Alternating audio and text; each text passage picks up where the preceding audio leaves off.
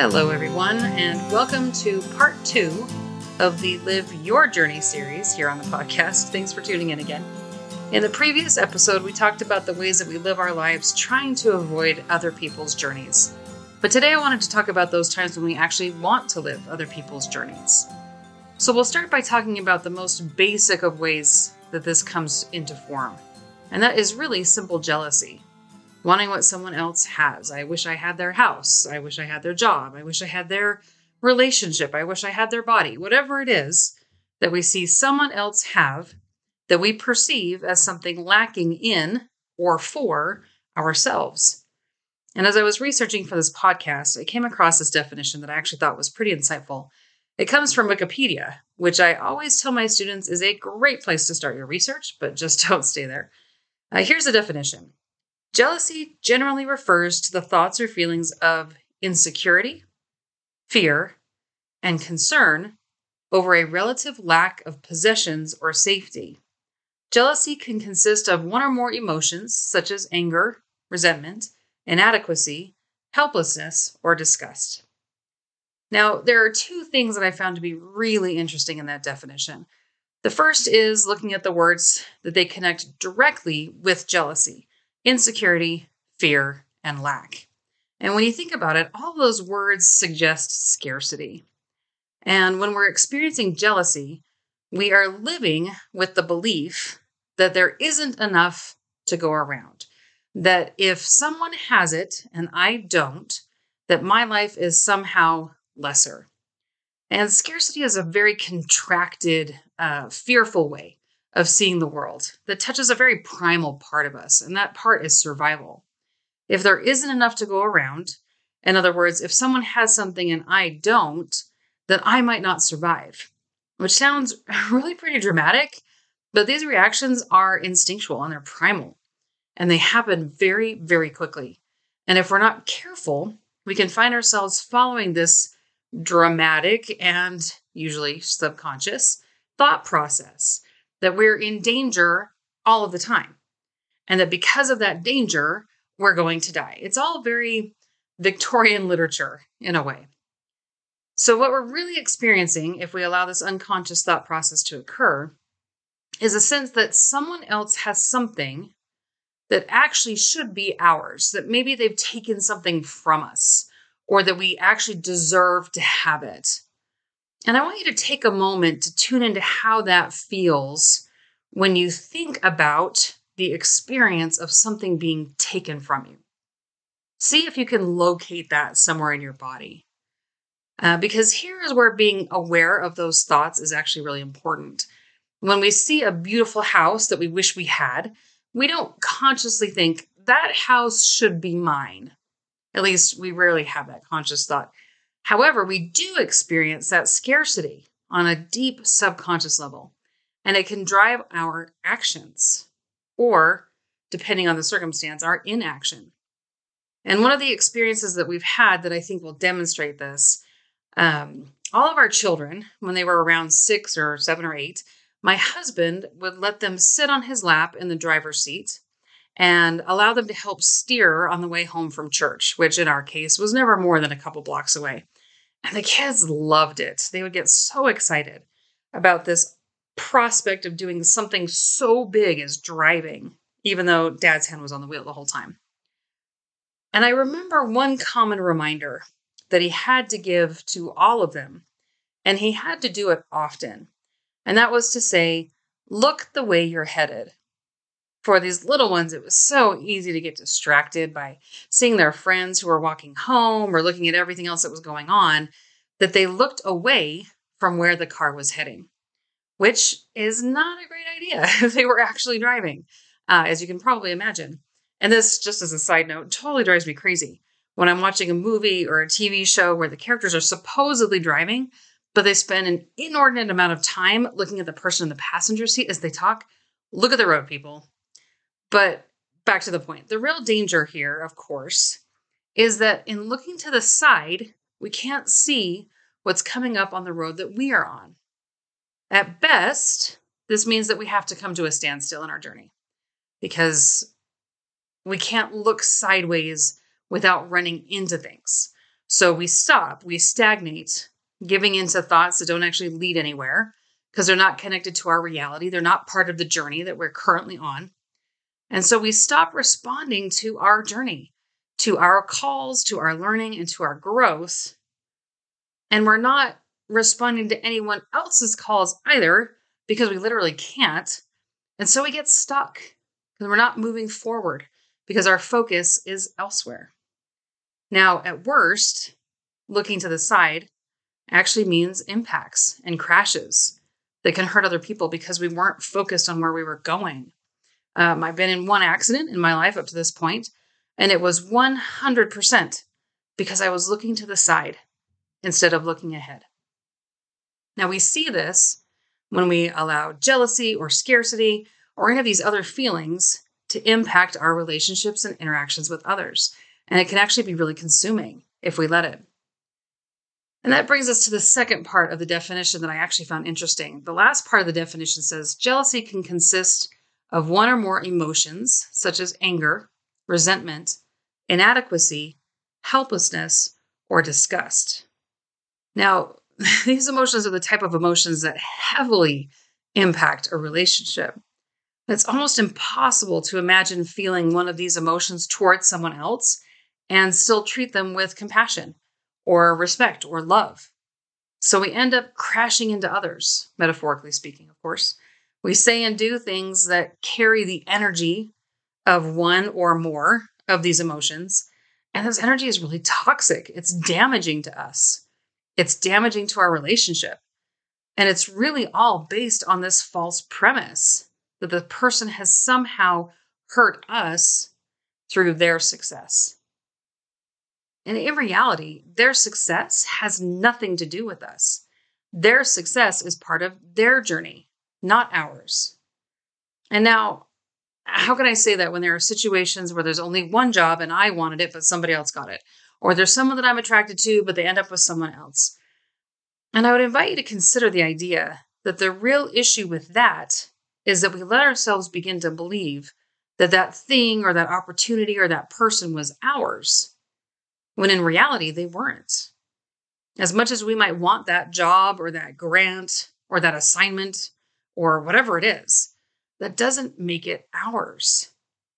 So not getting it only feels like a loss because we allowed ourselves to believe that somehow it was already ours. We live in a fantasy of imagining what our lives would be like with that thing or that person. And we enjoy that feeling so much that we become attached to it. Now, we want that feeling. We want to feel that feeling. And we believe that that person or opportunity or thing is going to give that to us, that happiness that we're searching for. Now, attachment is a topic for a different podcast, but we can start looking at it here. When we look at jealousy in many ways, we want the object of that jealousy or that scarcity or whatever it is because of how we believe it will make us feel. We anticipate all of the positive feelings that we could experience and become convinced that it can only be through having that specific thing. But in reality, there's no guarantee that having that thing or that opportunity or that person would actually provide those feelings anyway. And we conveniently choose to ignore any potential difficulties that might come with it. So as an example, for many years, I have talked about wanting to have a castle. I spent a summer in London when I was in college, and it was magical. And one of my favorite things was to travel to the different castles that were in the area and imagine my life in one of these grand, beautiful places, right? Of course, it would be amazing to have a castle. And then one summer, we took our little kiddos to stay at the home of a friend of ours, a home that was quite a bit more luxurious than the Rambler that we were living in at the time. And I remember waking up one morning amidst this beautiful decor, enjoying being surrounded by all these beautiful things, the big windows and the views and everything. And I eventually got up in order to start making breakfast for everyone, holding on to this sense of happiness, and made my way to the kitchen. And it was when I was about halfway there that I realized how long it was taking to get to the kitchen. This expansive house was truly beautiful, But man, it took forever to get anywhere.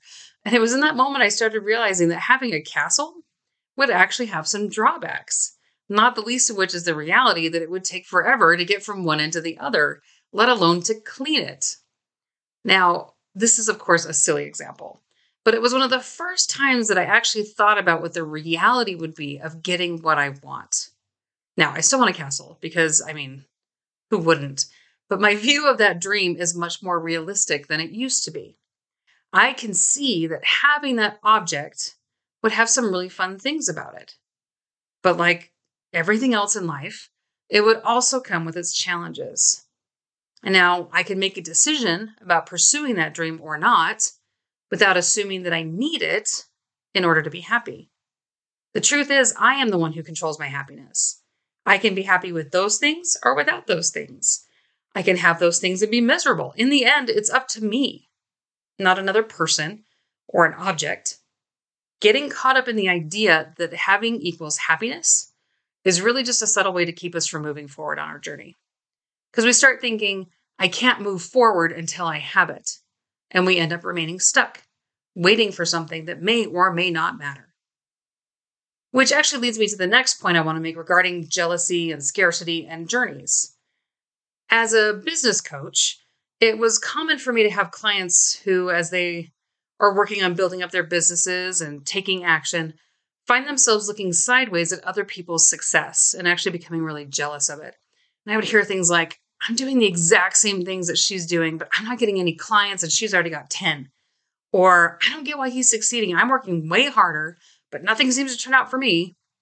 This can also show up in other situations, right? Like, why are they losing weight when I can't seem to? How come they get a raise when I work just as hard? I'm just as good a player as they are. Why didn't I make the team? And I'm going to quickly acknowledge the first issue with that thinking because it's flawed all over the place.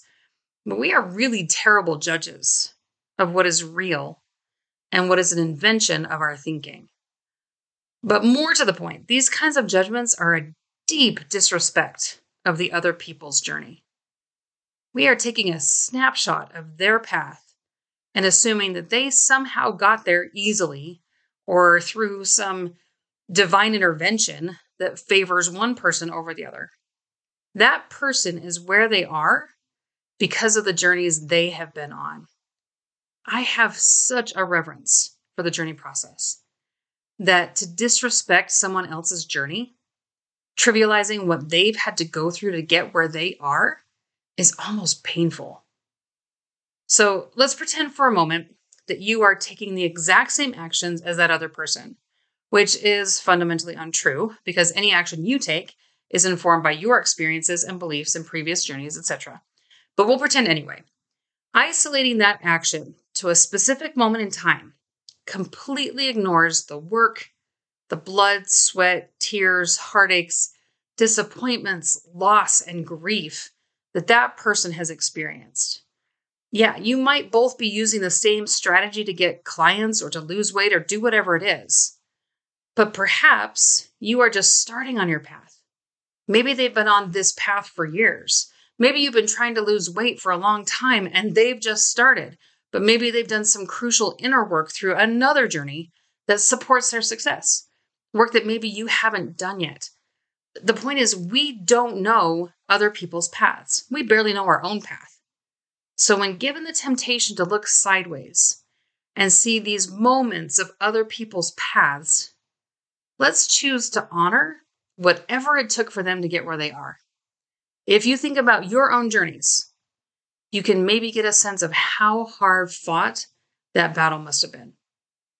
The last point I want to make about other people's journeys is to be aware of the temptation to look for someone else to have the magical formula for how to get a specific outcome for your journey. I know that it is marketing 101 to tell people they have a problem that you have the answer to. Ultimately, though, what worked for them on their journey may not work for you on yours. General principles are absolutely helpful, which is what I try to focus on here. Ultimately, general principles are what mentors are really all about. They don't tell the hero step by step what to do. They share wisdom and guidance, and then they leave the hero to figure out what that means for them. But anyone who tells you that they know how your journey should go based on their journey is mistaken. So let's talk about some general principles when dealing with looking sideways. At some point in this process, it's important to recognize it. We need to notice the emotions that are typical for us in these situations. Could be scarcity or jealousy or something else for you. But you want to be able to name it and see it for what it is. Again, emotions are signposts, and they can be incredibly informative about what part of a journey we are in and how we're thinking about that journey. And if we can recognize it, then we can more easily acknowledge that anytime we're spending a lot of time looking sideways and feeling miserable because of it, it's because we are choosing to believe something that isn't true. So we can then look at the thinking that's causing us to suffer. And we can see where we're buying into a story of scarcity or a false sense of ownership or looking outside of us to find happiness. As always, we can apply compassion to the thinking that's caused us to believe something that isn't true, acknowledging the impact that it's having on us, and then reframe the thinking to something that's actually grounded in truth. And as best as we can, we turn our gaze from looking sideways back to looking at our own journeys. And that's really what the last podcast of this series will be about. So until then, remember, life is a journey, and it's time to start living like it. I'll see you next time.